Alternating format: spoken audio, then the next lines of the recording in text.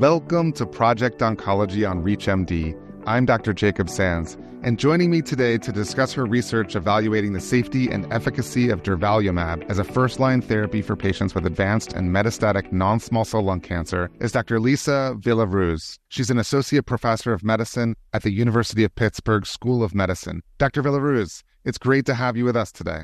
Thank you so much, Dr. Sands. It's a pleasure to be here. So to start us off, can you give us a little background on your study and what the primary objectives were? Yeah. So our study was a first-line study of the checkpoint inhibitor Durvalumab in previously untreated patients with metastatic non-small cell lung cancer. And it was specific to a population of patients with an ECOG performance status of 2. So these are patients that are functionally impaired at baseline, that are up and about half of their day, and that in general would not have fit criteria for many of the clinical trials that evaluated checkpoint inhibitors in the first-line setting. So the objective of this study was really to establish a survival benefit with regard to checkpoint inhibition in this clinical population, and also to establish the safety and tolerability of Durvalumab. And with that in mind, what methods did you use to achieve those objectives? So when we designed this study, we set out to enroll a population of patients, about 50 patients, who had an ECOG performance status of 2 with newly diagnosed metastatic non-small cell lung cancer.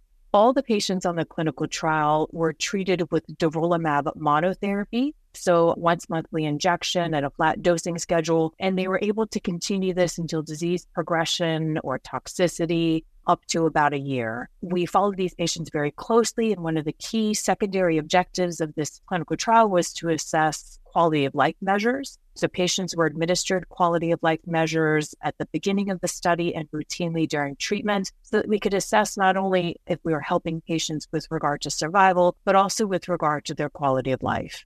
Now, checkpoint inhibitors have obviously become a huge part of our management, really across multiple different tumor types. And certainly we've seen this within non-small cell lung cancer and Durvalumab after chemoradiation for stage 3B. Moving into the first line now is a new setting, and it's exciting to hear about a quality of life trial within that setting as well. Can you discuss a bit more about the quality of life aspect and what measures you were using within that quality of life objective? Yes, so we measured quality of life using a FACT-L questionnaire, which basically is a composite questionnaire looking at the physical, emotional well-being of a patient, and it's specifically also looking at the lung cancer scale, so symptoms specific to lung cancer that many of our patients experience, such as shortness of breath, chest pain, difficulties with regard to their day-to-day. What we found was that patients who were treated with the Durvalumab, who remained on study and were able to fill out the questionnaires, had essentially stable quality of life over the course of their treatment, which is encouraging, right? Because these are patients with borderline performance status. And so the ability to demonstrate that treatment doesn't adversely affect their day-to-day, I think is actually quite impactful, especially in particular for this patient population where their day-to-day can have its inherent challenges based on their performance status. For those just tuning in, you're listening to Project Oncology on ReachMD.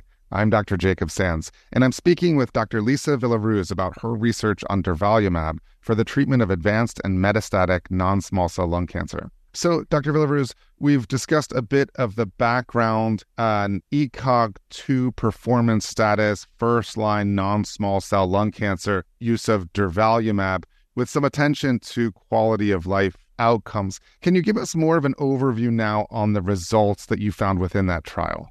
Yeah, so we were able to demonstrate that Durvalumab within the metastatic and non-small cell lung cancer population with impaired performance status was associated with a modest survival benefit overall. It's important to note that when we designed this clinical trial several years ago, Durvalumab was being evaluated in the first-line setting in a number of different clinical trial settings, and it was being evaluated at a number of different PD-L1 expression cut points. We enrolled an all-comer population, so a population of patients with any level of PD-L1 expression, PD-L1 non-expressors to high expressors, and patients both with squamous and non-squamous histology.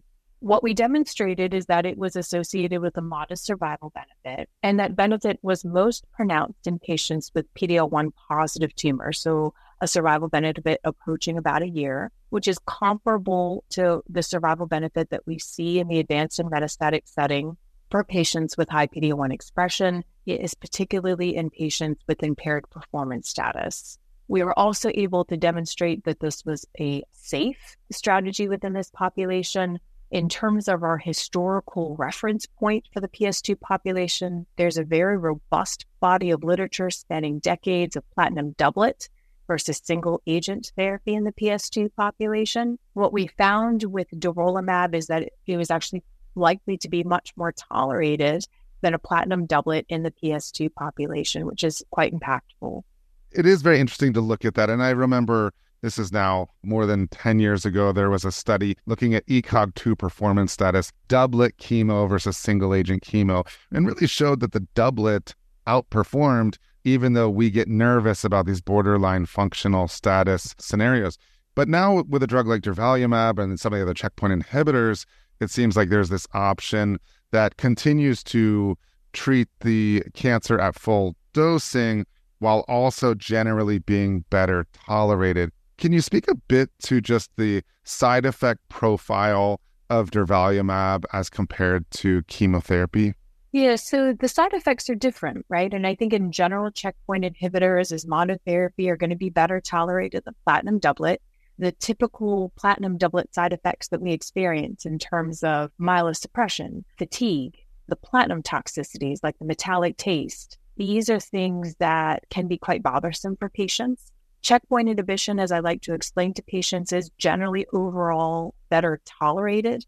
You don't experience a lot of the typical platinum doublet side effects or the chemotherapy side effects that are associated with traditional chemotherapy. It's not without side effects, right? And the patients that can experience these side effects typically get side effects on sort of the spectrum of inflammatory disorders, right? And what I like to explain to patients is that while it can happen in a severe enough grade, typically severe immune-mediated toxicities associated with checkpoint inhibitors is actually quite rare, about 5%. In general, this class of medications actually tends to be generally better tolerated than a platinum doublet. Now, given all of that context, what would you say are the implications of the data that you and your co-authors have published and how that might impact clinical practice? I think that in general, there is a paucity of literature within the borderline performance status population. And much of that revolves around the registrational trials that have led to the approvals of checkpoint inhibitors in the first-line setting. And these trials have formally excluded patients with borderline performance status or performance status of 2 or more. So this is an active area where I think the applicability of registrational trials to the real-world population, there are some limitations there.